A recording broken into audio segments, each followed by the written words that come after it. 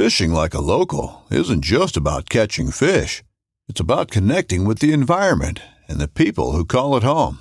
It's about hearing the stories and traditions that have been passed down for generations and sharing unforgettable moments with the people you meet along the way. Fishing like a local is having an experience that stays with you forever. And with Fishing Booker, you can experience it too, no matter where you are. Discover your next adventure on Fishing Booker.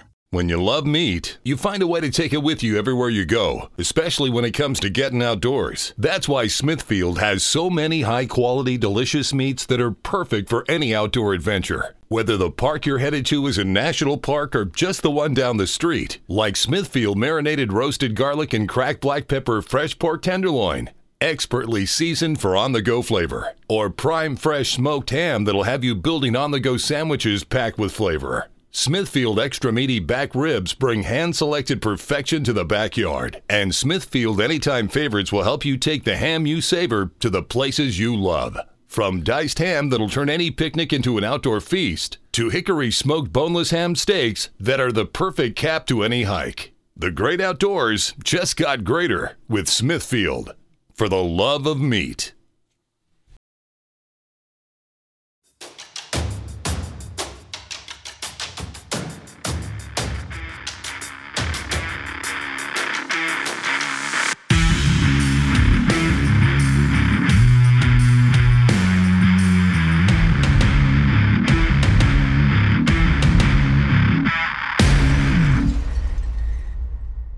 All right, everybody, what's going on? Welcome to another episode of the Nomad Strength Show. I'm Ross Hillier, your host. Today, we've got a really cool episode I'm really excited about. I got to talk with Erin STACY of Primal Run Coaching. I have been following Erin for several months now, and we get into this in the conversation, but I've been recently just kind of fascinated by the concept of ultra running, and I've yet to decide if that's really a pursuit that I want to go down, but I'm fascinated by the people who do it and the concept of it.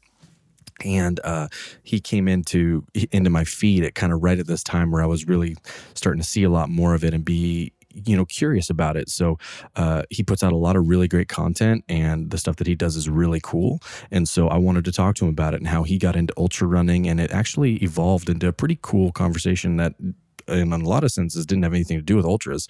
But we had a really great conversation. He's also a basketball coach and has done coached youth sports for a long time. So we got into a really cool conversation about that and, kind of the AAU culture and where that's taken youth sports. And we went a lot of different ways with this. But Primal Run Coaching is his operation. And we get into a little bit of that as well, like where the primal aspect of it came from. And, we come to find out that he and I are cut from the same cloth in a lot of ways. So this was just a really cool conversation to connect with him and get to know what he's doing and see what he's about a little bit more. So I really encourage you guys to go check him out. We also mentioned a cool fundraiser that he's doing this year to help at-risk youth.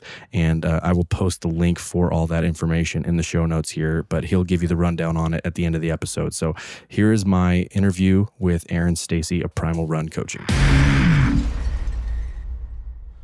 All right, we are here with Erin STACY of Primal Run Coaching. Erin, thanks for making time today, man.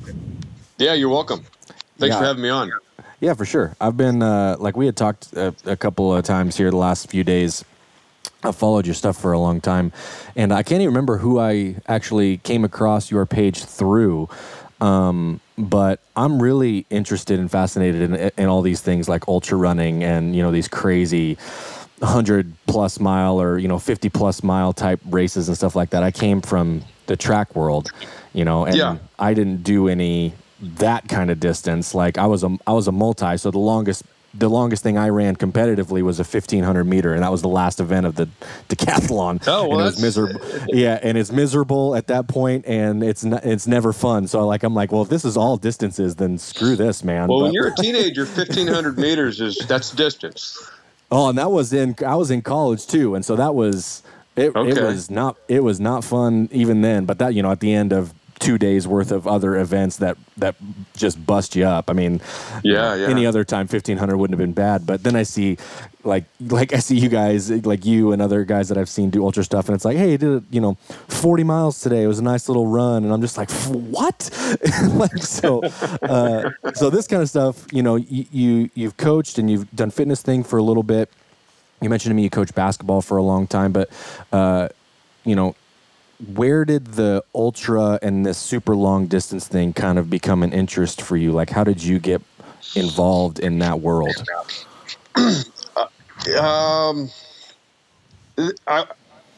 I had no intention of ever doing it. So my background is like yours is in track. Mine was in basketball.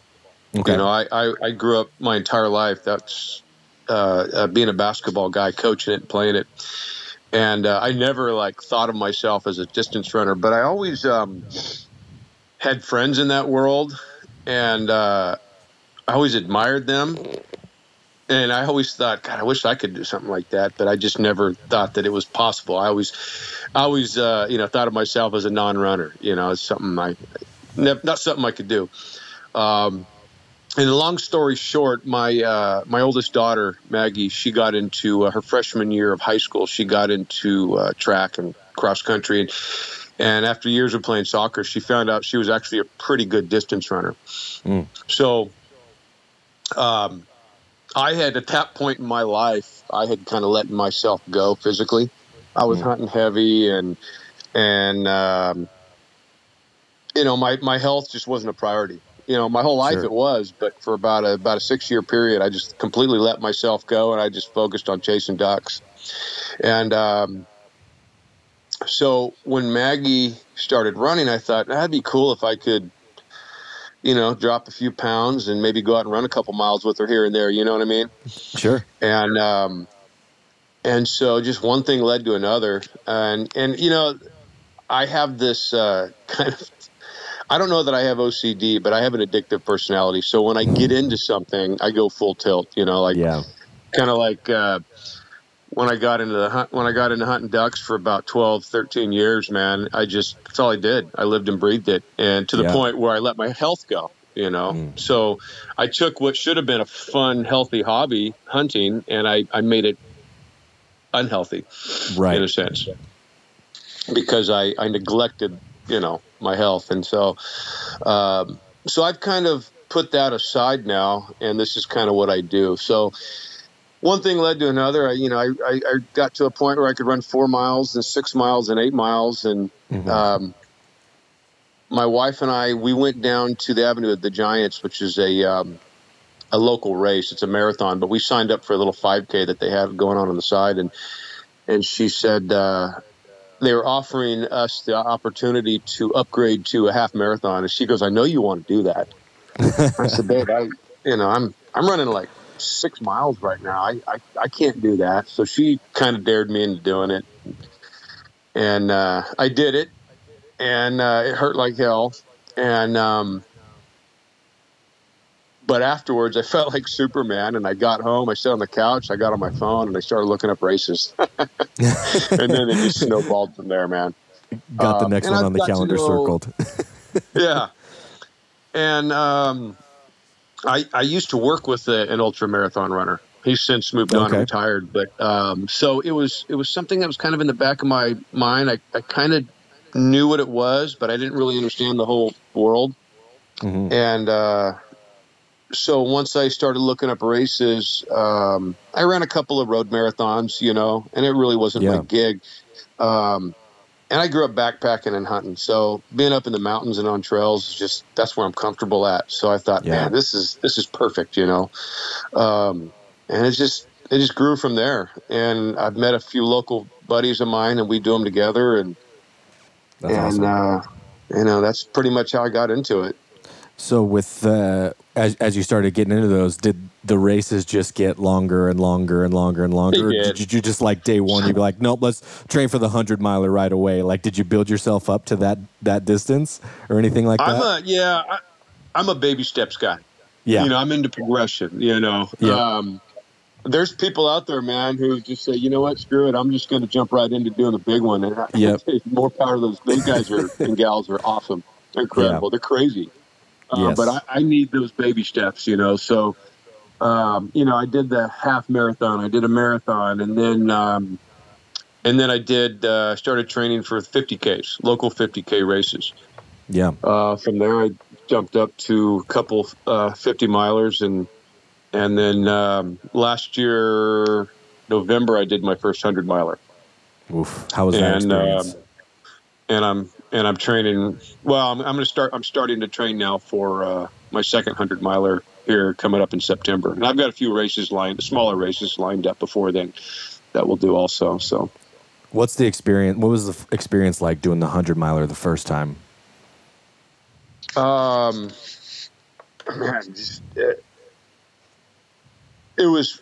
it's very emotional. Yeah. During the race and especially after the race, but physically, just the most taxing thing I've ever done. I mean, you just push your body to, places that even with the training, sometimes, you think you're trained up for it.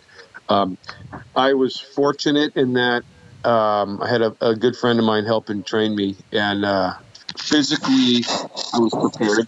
I could have ran every step of the race, but I started dealing with issues with my feet. The arches in my feet they became inflamed probably about the last 30, 40 miles, or about the last 20 or 30 miles. And it was just really, it was some of the worst pain I've ever dealt with. And that was over hours and hours and hours of dealing with that. So, and I think that just came down to just a lack of conditioning, probably not ever having to push my feet that distance, I haven't had that problem since. Yeah. But I'm gonna try and up my volume this year. And I've got a lot more volume. You build volume over the course of years, and I've got so I'll have a whole year's worth now more volume under my body and then in my feet. So I think I don't anticipate that being an issue next time. Sure. But other than that, if it wasn't for my feet, I could have ran every step of the way, and yeah. But it was a neat experience, man. You meet some rad people out there. It's a really neat crowd or group of people that do these ultra marathon races. Oh, I'm sure. And even like you said, just from, if you want to call them the quote unquote crazies, right? But like, if you're signing up to run 100 miles, like there's the people that are there are going to have a very similar way of looking at things. You know what I mean? Man. Like you're not getting like just the fluff kind of, oh, maybe I'll do this, maybe I won't, people to sign up for a 100-mile race. Like those are people that know, like you all know exactly what you're getting into when you register for a race like that. So I've heard like doing those ultras like that. It's so interesting because I've heard you mentioned like emotional experience. I've heard of like the just crazy peaks and valleys that you go throughout the course of a race like that, both physically and like mentally and emotionally too. Like I've had friends that do it before as well, and they'll say things like, I can't remember exactly what mile it was, but I was hurting and everything in my body just felt like it was going to break. And then all of a sudden I didn't feel anything in my body for like 12 miles, like right in the middle of the race. Like couldn't explain why. I just felt great all of a sudden. And then I was doing really well for a couple hours, and then all of a sudden it sucked again. And then you have all of this time in your head too. So like that can be where a lot of the emotional stuff comes up, I imagine, where it's like you're putting your body through some crazy stuff, and it's also messing with your mind a bit, like bringing up some deep things, I imagine. It can. I mean, you think about a lot of stuff. For me, my kids are all into sports, and this one thing that I do is they're all athletes that play various sports, and so one thing I do when I train and run, I always daydream about my kids and I coach my boys in basketball. So that stuff is always on my mind. So I'm always thinking about where they're at currently, where we need to be, so I'm always thinking about my kids' sports, and sometimes I'll daydream about, where they're going to be in the future and where they're going to be at, or I do that a lot. I have 5 kids, by the way, so they keep me busy. Handful. But yeah, it's you have a lot of time to do a lot of thinking, man, about a lot of stuff, really. And for sure. And yeah, sometimes your physical condition kind of directs your thinking too, and Yeah. But the interesting thing about ultra marathons and especially these long races, you meet a lot of neat people out there. So you'll spend hours sometimes running alongside some people you don't know. And I'll tell you what, by the end of those couple hours, you know them. And you guys talk about everything. I must have run with 4 or 5 different groups of people during the course of that last race. And, some dude who brought his family and his dad out from Connecticut, to California to run this race. Some dude that was from Phoenix, a group of gals that were local gals that trained on these trails that we were running. It was pretty cool. It's really neat. That's awesome. It does seem like a. I remember some emotions I had there at the end, though. It was probably about mile 95 as the sun was coming up. I had some cell service because we were getting back to near the finish line, and my wife was texting me, "How's it going?" And so when I called her while I was running or walking at that point, power walking, walking. We don't call it walking, power hiking. Power hiking. Man, just hearing her voice, man, at that point, oh boy, I almost started breaking down. And then when I got to the finish line, my daughter and her boyfriend were at the finish line waiting for me. And when I saw them, man, I just broke down. I don't know why. I maybe because it was done, it was over, and I didn't have to put myself through that anymore. But how long did that take? That whole time? What was the total duration? It took me about 27 hours. Oh my gosh. Yeah. It's just awesome, dude. I love that, and though. I tacked on about 4 miles, too. Me and another guy got lost. We ran the wrong direction for about 2 miles, around mile 70. So I think 70, 75. We ran the wrong way for about 2 miles and had to turn around. So that's a little disheartening. Yeah. So you're like, well, figure maybe we were like 15, 20 minutes faster than we actually were had we stayed on course this whole time. You know what I mean? Yeah. I think I could have knocked off 30, 40 minutes maybe at that point. I wasn't sure how my body was going to react. So I was shooting for 24 to 25 hours. Okay. And, but I had to power walk or power hike that last probably 8 miles. Yeah. Because of my feet. So between getting lost and for that short time and then having to finish the end like that, 24, 25 hours just was not going to happen. So, sure. But, I was a little disappointed, but he just ran 100 miles, How disappointed can you really be? Seriously. That's killer. And I'm a middle of the pack guy. That's where I am. That's where I'll always be. I'm very competitive, but I'm also realistic. Yeah. So. What was the immediate aftermath, like the recovery, like how'd your body handle the next, 24, 48 hours after? I recovered pretty well. Yeah. Everything but my feet. My feet were just they were inflamed for the arches. I mean, I call them inflamed. I never went to the doctor. I never had them checked out, but it felt like inflammation in the arches of my feet. And for about 2 or 3 days, I was kind of hobbling around. But other than that, I recovered nicely. I did. That's awesome. And when I was recovered, let me tell you, after you recover from something like that, your fitness level just goes through the roof, man. Yeah. I bet. It's amazing. Yeah. I bet. That's awesome. In the build up to it and the actual training, and this is, we can kind of get into just some general training stuff I'm curious about, because you do a lot of coaching in this now. There's a lot of, especially when it comes to the distance stuff, a lot of ways that people look at how to train for distance stuff, right? There's the camps that it's just like, you just got to put the miles on, right? I mean, like you just got to get the miles in and accumulate how your body's going to handle. There's all different aspects of this. So where do you kind of fit into that, and how you prepare and how you coach for a lot of this stuff? Well, you kind of got to look at the race, I think. And you have to look at the race, see what kind of race it's going to be. Are you looking at a mountain race? How much gain and loss is there? What kind of trails are you running? Is it road or is it trails? Are the trails buffed out? Are they super technical? Altitude. You got to look at altitude. You got to look at the time of the year. Is it going to be hot? Is it going to be cold? What kind of weather are you going to be facing?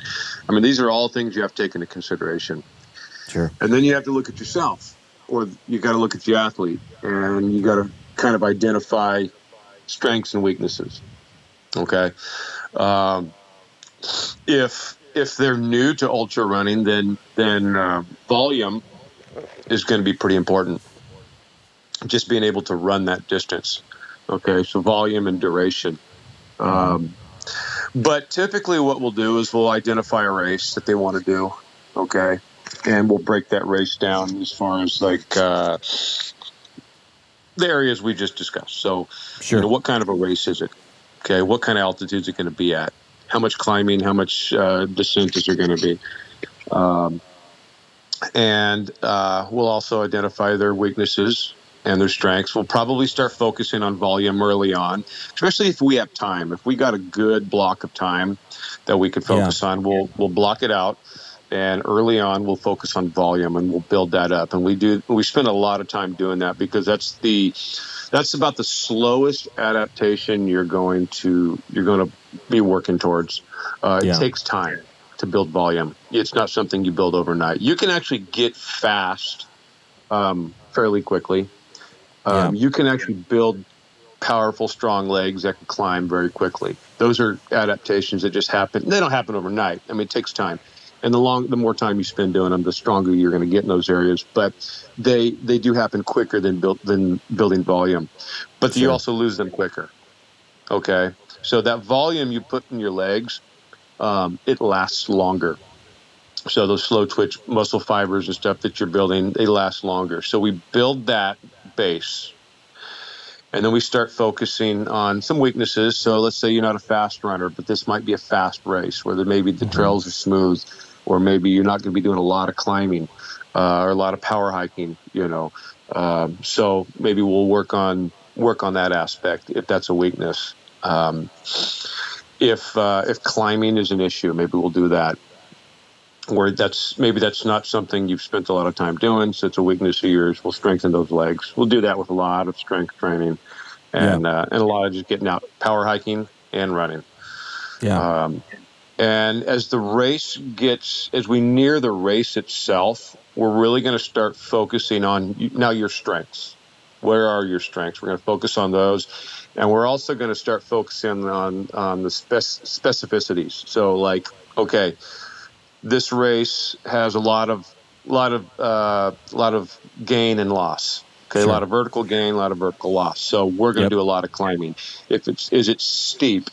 Is it technical? So what we're going to try and do is we're going to try and mimic the training grounds as closely as we can. Does that make sense? Okay. Yeah, totally. So, for instance, if you lived right near where the race is, I mean, you couldn't think of a better place to train than on that course, right? On the course, yeah. There you go. Yeah. So that's pretty much an easy way to explain it. If you don't live in an area like that, like say you live in Ohio, and you're going to do a big mountain race, you have to get creative sometimes, because you don't have those technical trails. You may not be able to find those mountains. I mean, it's possible. There's some great athletes that come out of those, the Midwest area. It's possible to do. I'll give you an example. I live on the coast in Northern California, so I live at sea level. Okay. 2 weeks ago, I did my first mountain run with a buddy of mine in months and months. And my legs, I mean, I'm in phenomenal shape, but man, my lungs were about to explode because I hadn't been up at 5,000-6,000 feet in quite a while, you know?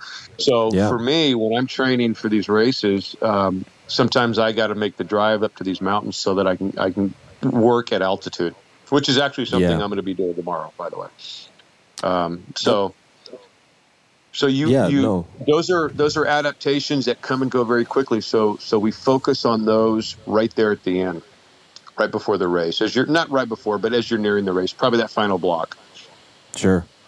Yeah, no, that makes a lot of sense. I've had a handful of guys that are a lot of the backcountry hunters as well, and you'll hear a lot of the same stuff where you can train and do all these simulated things as much as you want to build your strength, build your endurance, but they'll say like there just isn't a substitute for putting a pack on and hiking, like, and being up, exactly. You can do all the things to train and still, be better when you're up there than you otherwise would have been. But like to really get dialed in, he's like, several of them, Ryan Lamper's one of them. He's just like, you just gotta get up on the mountain and hike around and get used to doing that under a load, Absolutely. And simulating that same and getting in that, not even simulating it, but actually getting in that environment and doing that exact thing is the best way to actually prepare for doing that thing. I mean, it's like basketball, like you're coaching. Like, you wouldn't say the best way to practice basketball is to go do something where you're not having a basketball in your hand.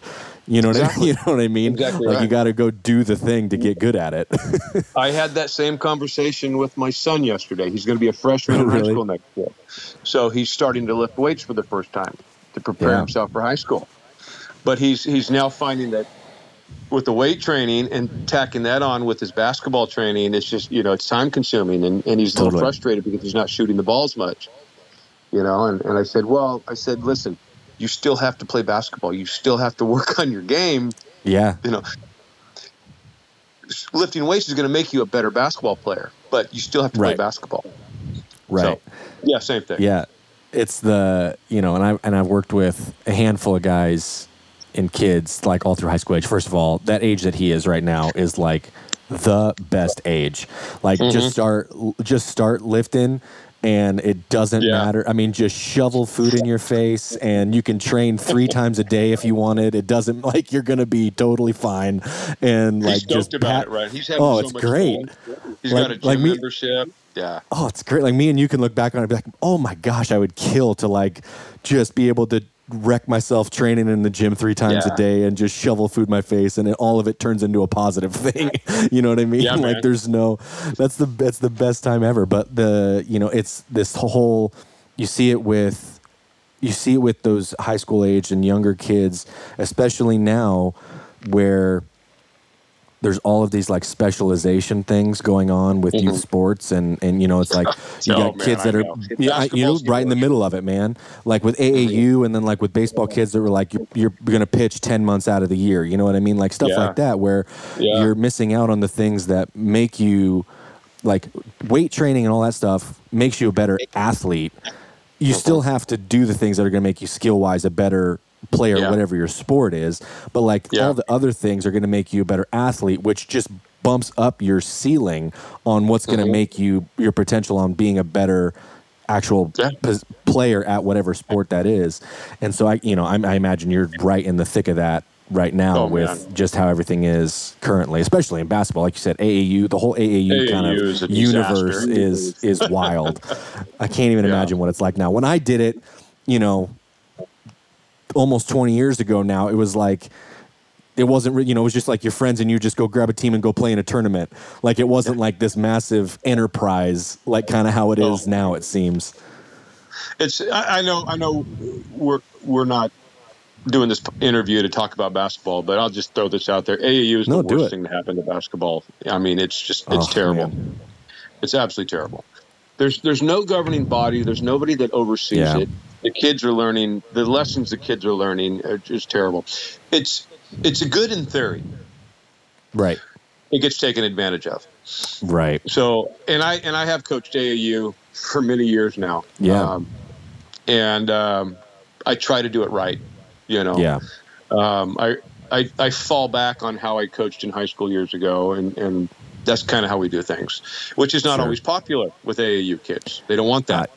Yeah. Well, because it seems like, correct me if I'm wrong, I mean, it really, because I've been, like I said, so removed from actually being in the middle of it, but it seems like it really is you have the studs that are like, they're just going to build a team around them to highlight them, and they're going to do the thing and travel around everywhere. And it's like, here, you're actually going to go watch this person, but we need to throw 6 other guys on the court or on the team so he has somebody to play with, kind of a thing, because you can't do like a one-on-one tournament. You know what I mean? Yeah, so exactly. And just, a lot of the coaching is, they're not coaches, they're just dads. Yeah. Who throw teams together. Sure. And if you live in an area where you have multiple teams, and if you got a player that doesn't like the way you coach and your system, guess what? He hops ship, or he jumps ship, and next thing you know, next weekend he's on the other team. So you lose that sense of loyalty. Isn't that There's no interesting? governing body. It's not like school ball where you got to maintain a certain GPA, you've got to stay disciplined, and you've got to be well behaved, and you can disregard all that. It doesn't matter, and still play. Yeah, isn't it interesting? Like you're seeing that in different, even in sports other than basketball, like at the collegiate level, like that's moving up, and now in like even in the pros. I mean, the whole era of like kind of the player empowerment area in professional sports, right? But I mean, like even in college, the transfer portal wasn't a thing 10 years ago. You know what I mean? Like like a kid's ticked, he doesn't play, just like, all right, I'm just going to peace out then. Like that wasn't a thing even 10 years ago. And now it's like guys are leaving left and right after 1 year of being a backup to go somewhere where they know they're going to start. And it's just like, it's crazy how that all is just, it's almost like, seems like it's trickled up instead of like trickling down to affect the younger kids later. It kind of started with the younger kids. It seemed like it's super interesting. Oh yeah, it does. Well, there's with the exception of maybe some of the European players, which have their own version of AAU. Right. Right. But you have every professional player and every college player in the country at this moment have all been through the AAU ranks now. Right. You know, you get what I'm saying? I mean, that's how long it's been around. Yeah. And so you're really seeing the after effects of it, like with the transfer portal, prime example. But the NCAA has to do stuff like this. They have to stay on top of this because next thing you know, they'll be non-existent.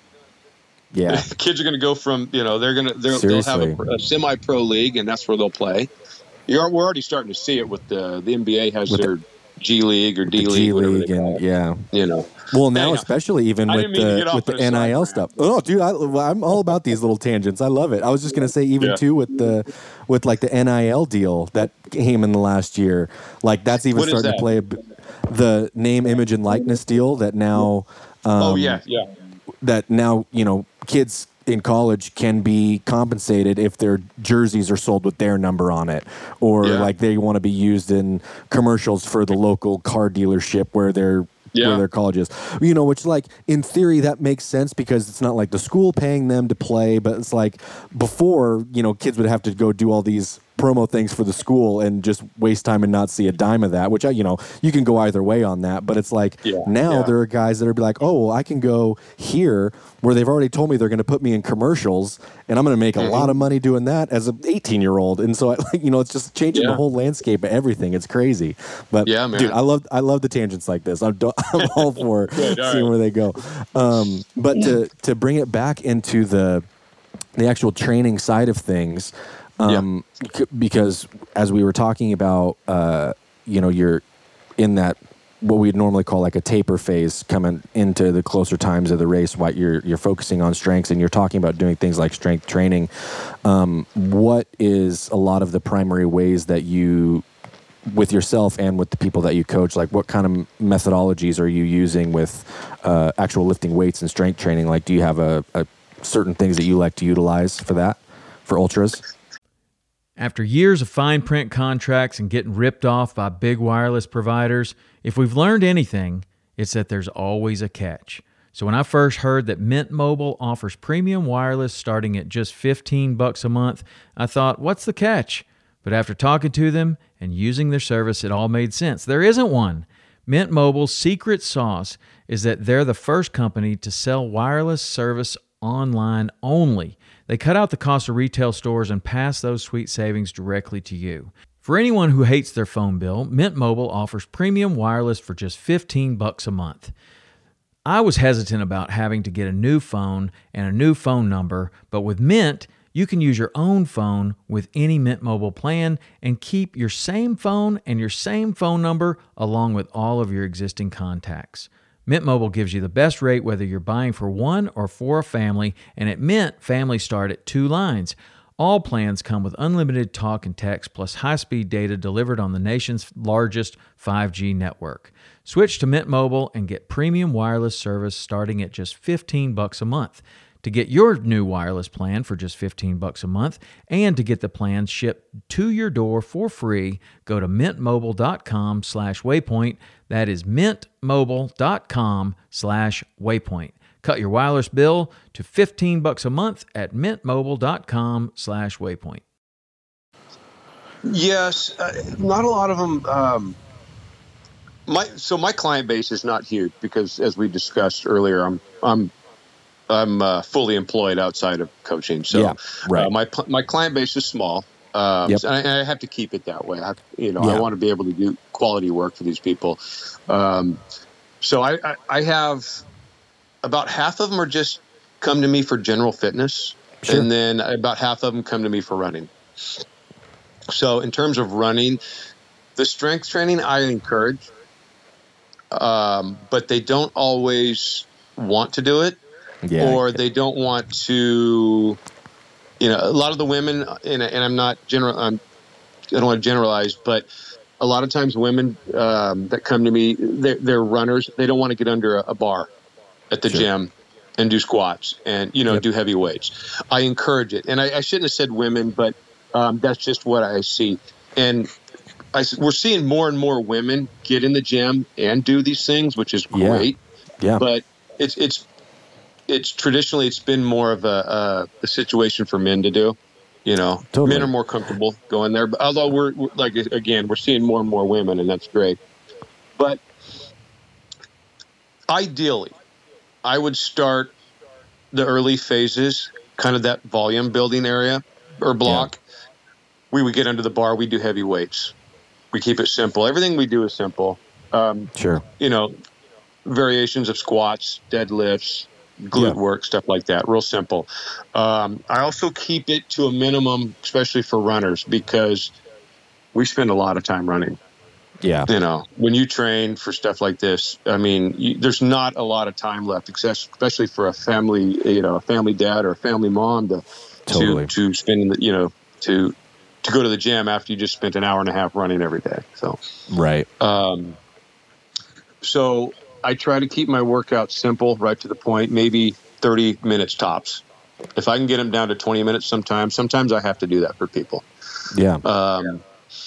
So we'll do heavy weights ideally early on.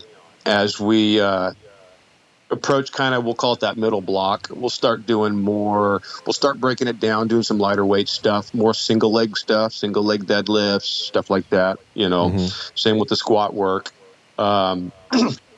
And as we get nearer the race, we're going to really lighten the load, and we're really going to start working on specific stuff like mobility stuff.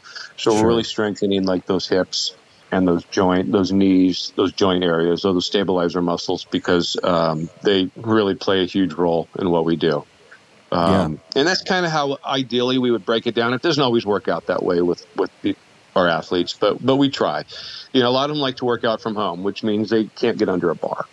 Yeah. They may have a set of dumbbells or some kettlebells, stuff like that at home. Or sometimes we have to get creative, and it's a lot of functional strength training. Yeah, for sure.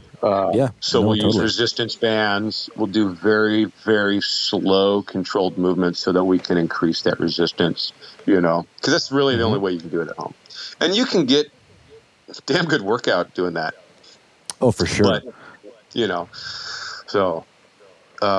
that's kind of how we do it. No, yeah, I like that a lot because, like you said, especially in an environment and especially if you're preparing for a race, right? Like if you're training for a race, there's things running wise that have to be the priority. And like you said, we just discussed that with basketball, right? Yeah, exactly. You just have to understand it's you've got to get this, this is priority one.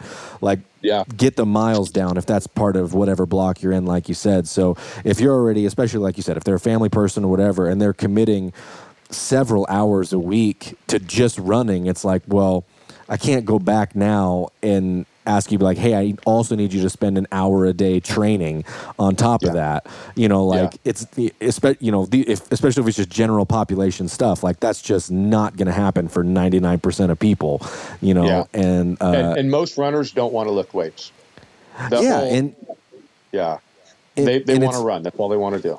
It's interesting too, because I think there's been, you know, with and I've talked about this, you know, I can't even remember how many times over the last 10, 15 years, but like that was one of the best things to ever come out of CrossFit was the amount of women that they got actually lifting, like the amount of women that are now lifting heavy weights and doing things that otherwise like never would have. Like, I mean, that is solely, I mean, if anything, that might be their biggest thing that they ever did.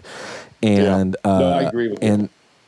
And it's crazy because, in the running community, and like I said, I came from track too. So I'm, you know, a lot of these, I remember a lot of this, and I still see it with the people that I know. It's like that kind of skips over the running community a lot. Like even when like they see lifting weights, like the whole concept of lifting weights are gonna make you huge and bulky. Like when women say that, it's funny to me because men say the same thing too. And there's the Arnold line, and I can't remember who said it to him, and I can't remember if it was on video or not. It probably was on video. Back when he was in Muscle Beach, and he's doing his thing. He's like posing one day, and somebody comes up to him kind of like in the, oh, you're disgusting kind of a look, right? Because back then he was just the novelty. And they come up to him and they say like, oh, we never want to look like you. Like that was their line. And his line response is my favorite thing he ever said. And he's like, well, don't worry, you never will. Like, like it doesn't matter. Like you could lift all the weights in the world, do everything perfectly. You're never gonna look like Arnold did. And like and it's funny, like my, you know, because I used to train a ton of women. I don't anymore, but I used to all the time when I was like in the actual corporate gym space. And they would say like all the you know, the same thing where it's like, well, I don't want to get really big and muscly. And I'm like, let me tell you something. I have guys that I train that think about nothing else than doing whatever they can to gain muscle, and it takes years. And it's a miserable experience for everybody because of the amount of work it requires. And like, you coming in here and lifting some heavy weights a few times a week is not going to do that, I promise. Like, it's like, it's a whole devoted thing. And trying to gain weight on purpose and gain muscle on purpose is one of the most miserable things ever. It's horrible. Like you're eating all the time and you're training constantly. You have to sleep 2 extra hours a night. Like the concept of it's just going to happen. I'm like, if it does, please tell me how you're doing it, because I would love to know if you can just pick up a weight and all of a sudden you're beefy. And I'm like, that's, you know, but that's the misconception. And it seems that like with the runners, there's a little bit of, maybe now it's catching on, but it's like I even still see it where they're like, no, strength training is like gonna make you a better runner. It's the same thing we were talking about like with the kids athletes. Like it's gonna make you better. You still got to run, but it's gonna make you better at it. Yep, 100%, man. I couldn't agree more. That's a good point about the CrossFit and what it's done for women in weightlifting. It's been so positive, man. Yeah, in fact, it's really in my small community here. We're not a big area. There's a lot of women, especially down at the gym that my son goes to, who are into the fitness competitions, you know, the stage work and stuff. And and man, it's impressive what they do. The devotion and the work they put into that stuff, man, it's really impressive. So yeah, it's definitely coming around. Traditionally, no, it was not, but it's definitely coming around. It's cool to see. I like that. It's and one of the reasons, I guess one of the reasons that I'm so interested in like this ultra endurance stuff is because in the last handful of years I got into I'm what you would call an adult onset hunter, right? And so you know, I've told the story several times on the show, but like I grew up, I mean, I'm from Idaho, so like everybody I know my whole life has hunted forever, but I was doing sports and everything, and so I just never did. It wasn't because I didn't want to. I just like I was always doing other things. Yeah. And so it wasn't until I was out of college and married that I was like, you know what, I'm going to start doing it now. And then, like I was telling you before, like there's no substitute for getting up there and just being able to hike back several miles to go find animals and stuff. And so this concept of being like, I just want to be able to go farther than the guys who I can still see their truck on the road because they're not going to go that far in.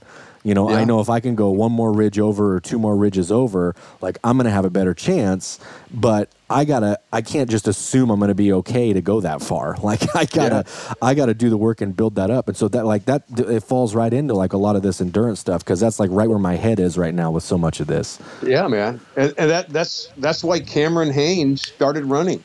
Yeah. Right. Exactly. You know? So you'd be a better elk hunter.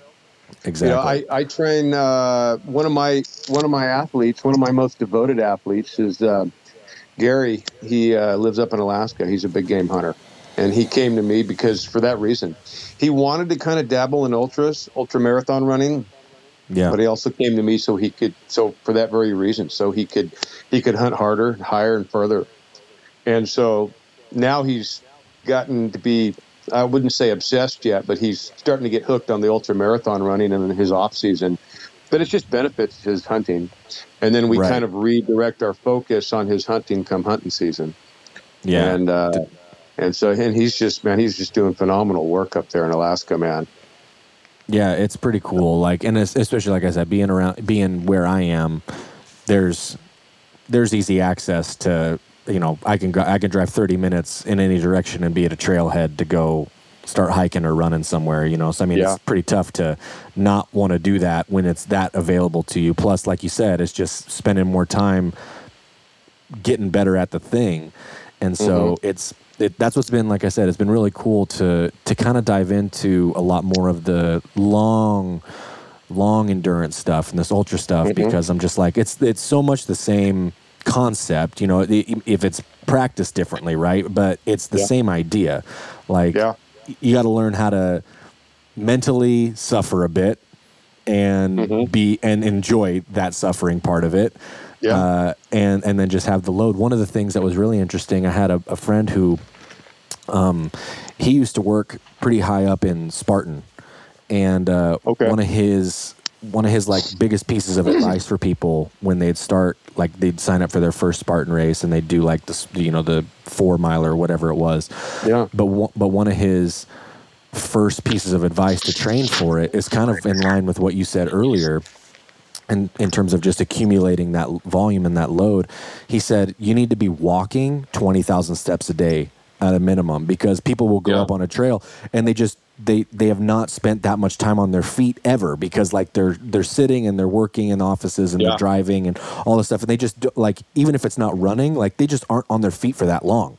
And so they don't know what that, like how that affects the rest of their body. So he's like, more than anything, like just be on your feet more and watch how much that helps with that kind of stuff. Yeah. I'm going to tell you, since I've been doing this, I deer hunted a little. I dabbled in deer hunting when I was younger.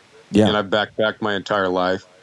And so I know there's more to hunting than being able to hike or run or climb mountains. There's a lot more that goes into it. But I cannot think of a better way to train for backcountry hunting than ultra running. I mean, you could, obviously you'd want to throw some pretty hardcore strength work in there, but sure, man, it's about one of the best forms of training, I think, for backcountry hunting. I mean, you can really, really get back in there deep and far and climb higher if you got that kind of fitness underneath your belt. With some solid strength work, man, you're going to be unstoppable. You know. I mean, unless you're a road hunter, that's cool too. right. Yeah. Or the guy, or, you know, I've got a bunch of friends in the South that whitetail in tree stands, you know, I mean, like that's just another form of it too. It's totally different, but it's like, I've told them several times, I'm like, that seems like it'd be easier, but I'm like, I can't sit down for 10 hours in a row and not move. I'm like, that takes a whole different level of something involved anyways. But you can train for that at work, sitting at a desk, man. I just get too bored. Like I'd lose focus. I'd probably watch deer walk by me all day long just because I'm like, I can't sit still this long. You know what I mean? But think about the mental aspect too, man. When you're 8 miles back in the deep country, back in the cuts, and you got an animal on the ground, that's when the work starts. Oh yeah, you know, absolutely. And that's a mental game. You got to pack that meat out, and you may have to make 2-3 trips, man. Yeah, you know, absolutely. That's a mental game, and that's where that mental toughness and that having been there and just kind of suffered and dealt with some real shit. That's where that's really going to come into play. So you mentioned you've just dabbled in some other game hunting stuff. You do a ton of duck hunting, but have you gotten into recently? Have you wanted to get into any more big game kind of hunting? I haven't hunted big game in years, but I've been shooting one of Corey's bows for about a year now, off and on. Ah, nice. Yeah. And I go through phases where I get busy and I can't. I'm not as consistent with it. Sure. And then I pick it back up for a few months and I get real consistent. When I'm comfortable at 25 yards with it, or not comfortable, when I'm really confident at 25 yards with it, I'm going to start looking to maybe do a little hunting with it. Nice. That's awesome. We got, we're in California. We got pigs all over the place, and I may have to pay for one, and that's fine. But I think I'll do it just to do it. I may even try to. We got a lot of geese here in the area. I may even try to shoot some geese or a turkey with it. Nice. But ultimately, I'd like to head up to Oregon where I can get an over-the-counter tag for a cow. Yeah. And see if I can put an elk on the ground with it. That's kind of an ultimate goal with it. I don't know that I'm not confident. I'm not that confident with it yet, outside of about maybe 15, 18 yards. So sure. I want to stretch that out before I really start putting the effort into hunting. But yeah, that's kind of a goal of mine. That's awesome. How's that bow shoot? I just had him on a couple weeks ago, and dude, that's like a bucket list thing to go down and make one at one of his workshops. I want one so bad. I want to go down there so bad. Yeah, man, it's sweet. It's so fun, and to go along with the kind of my philosophy now, the whole Primal Run thing, and kind of how I like to live. I'm really trying to simplify my whole life and everything I do. So this bow just kind of fits in line with it, man. Years ago, I bought a Hoyt, a nice compound. I can't remember the model or anything. And I started shooting that. And my intention was to hunt with it, but man, I just couldn't get behind it, man. I just couldn't do it. It was so many gadgets on it, and more power to the guys that do it. I think it's great. But it just wasn't my thing. I didn't enjoy it. This is different. Yeah. This is different. I love homemade, handmade stuff like this, and I'm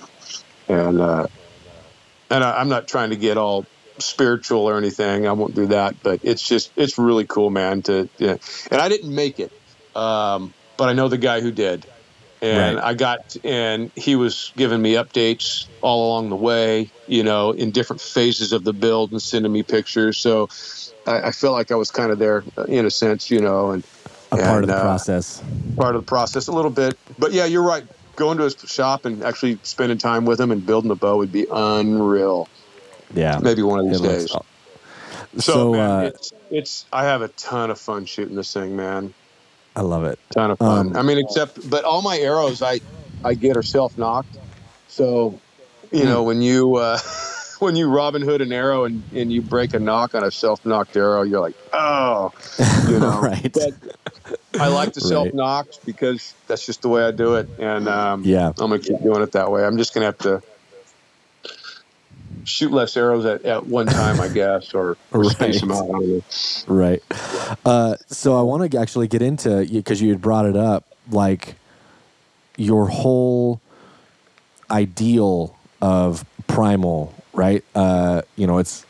It sounds like, even from what you've just briefly mentioned, it's pretty similar to what I kind of went through when I was developing a lot of the stuff with Nomad, right? Like, it seems like it's in the very similar vein kind of thing. So like, what was your process into all this to embody that a little bit, or, where did that all come from?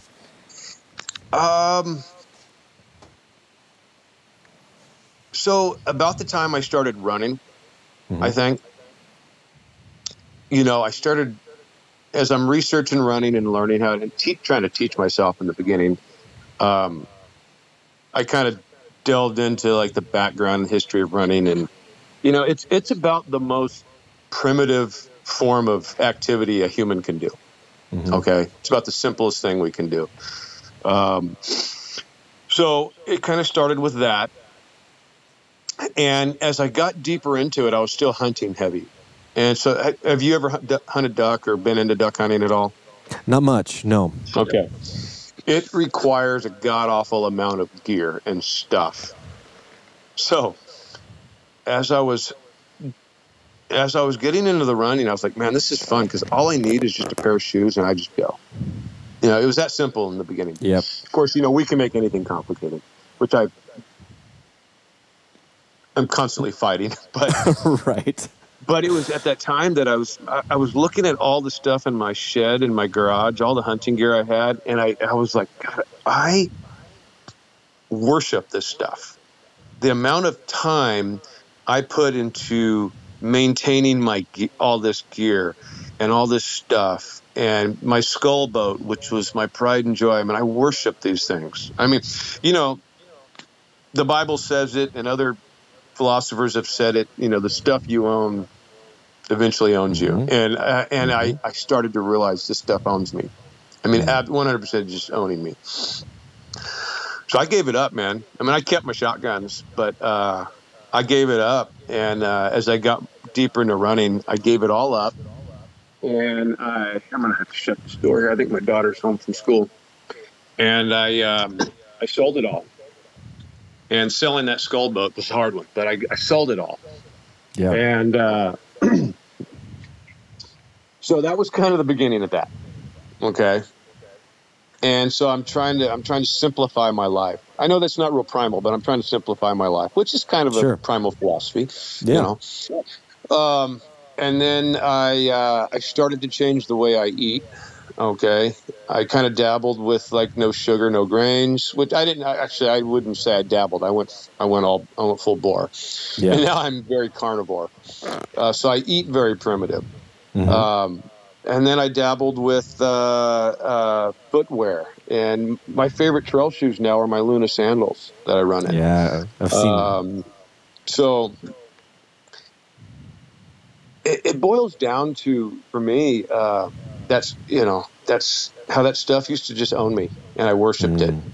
And I got to the point I was like, why? I don't want to have stuff.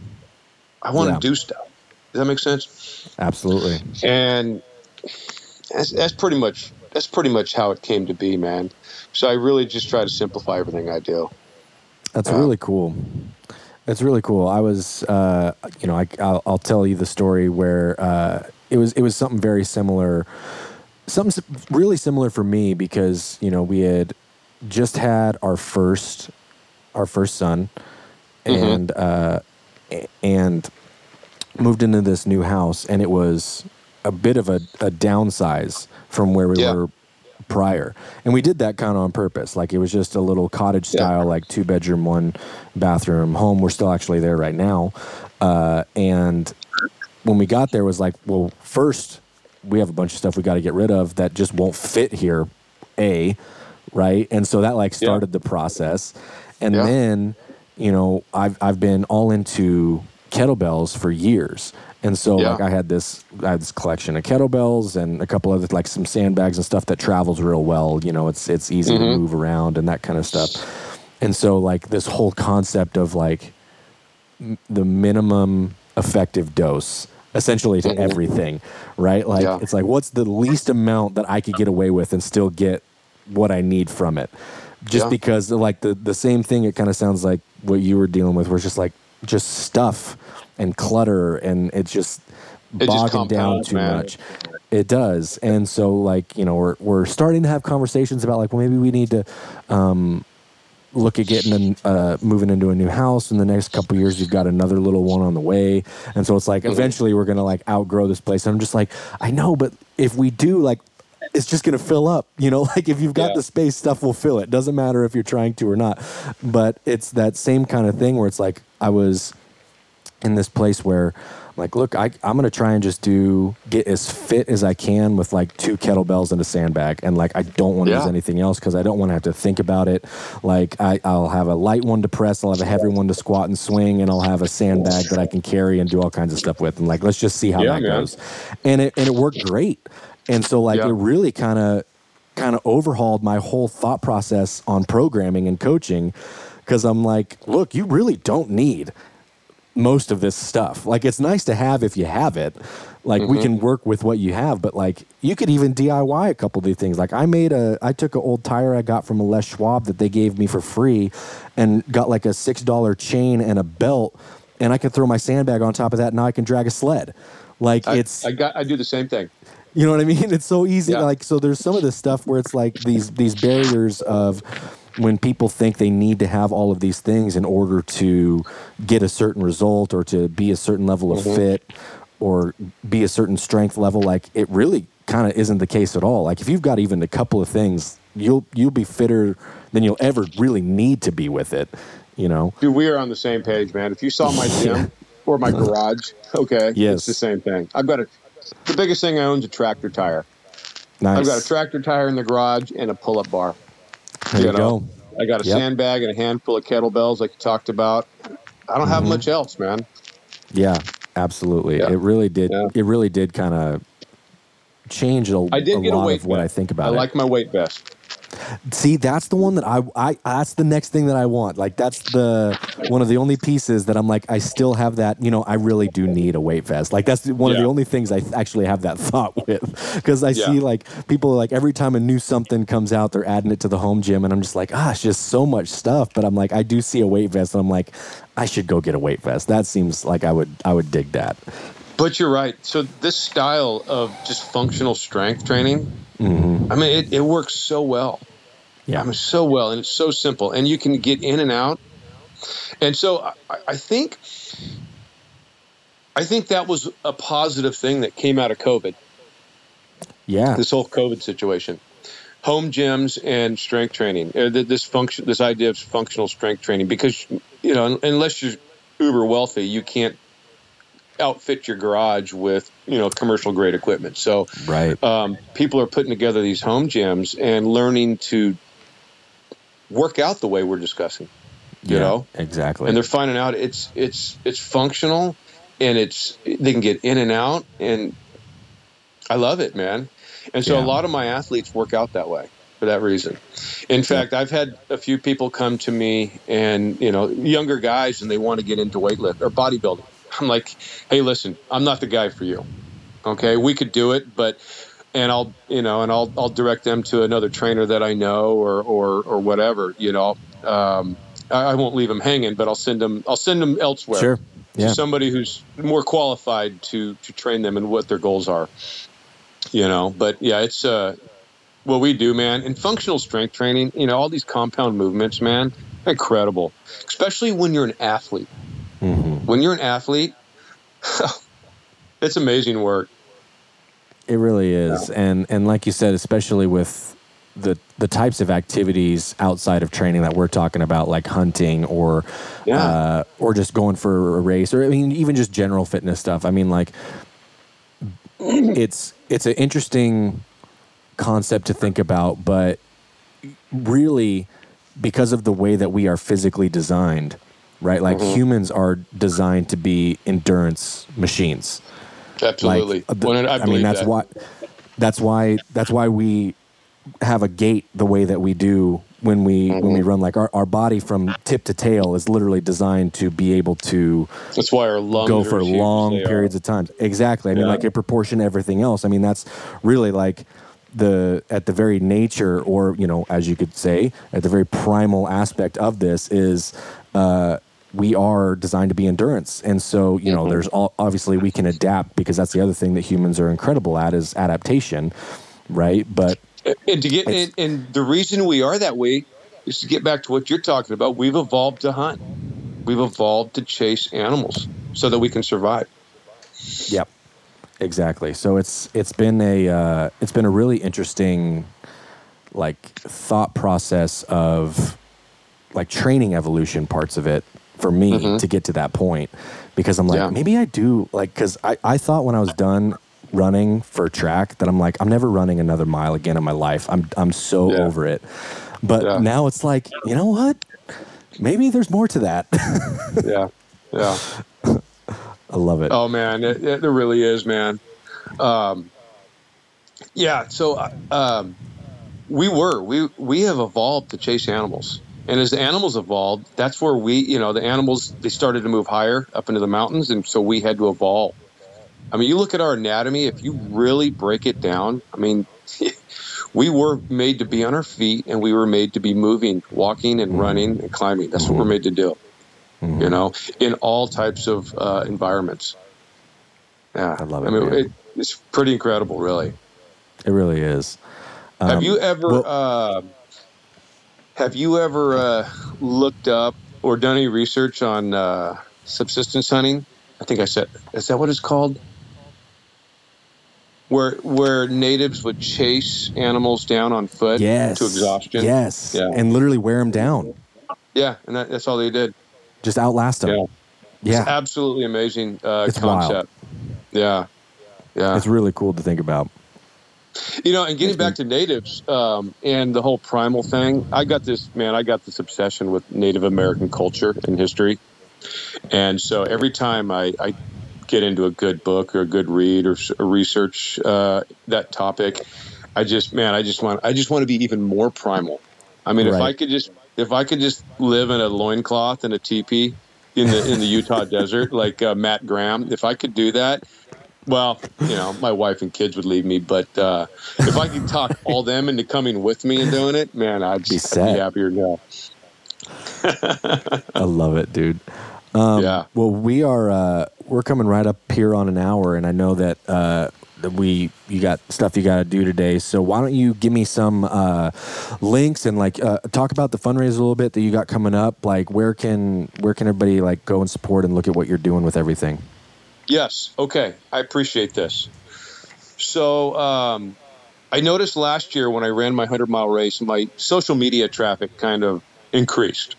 Okay, because people were kind of like, what's he doing? And so they were following along with the training and the race and stuff like that. So I wanted to take advantage of that this year as I trained for it and run this upcoming race in September. So in September, I'm going to run the Pine to Palm 100-mile race. It's in from Williams, Oregon to Ashland, Oregon, over the Siskiyou Mountains.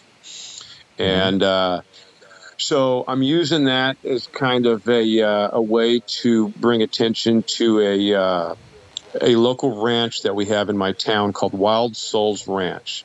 And what they do is they do equine therapy for at-risk youth, troubled youth, foster youth, adopted youth. Okay, it ranges from young 5-year-olds up through the late teens.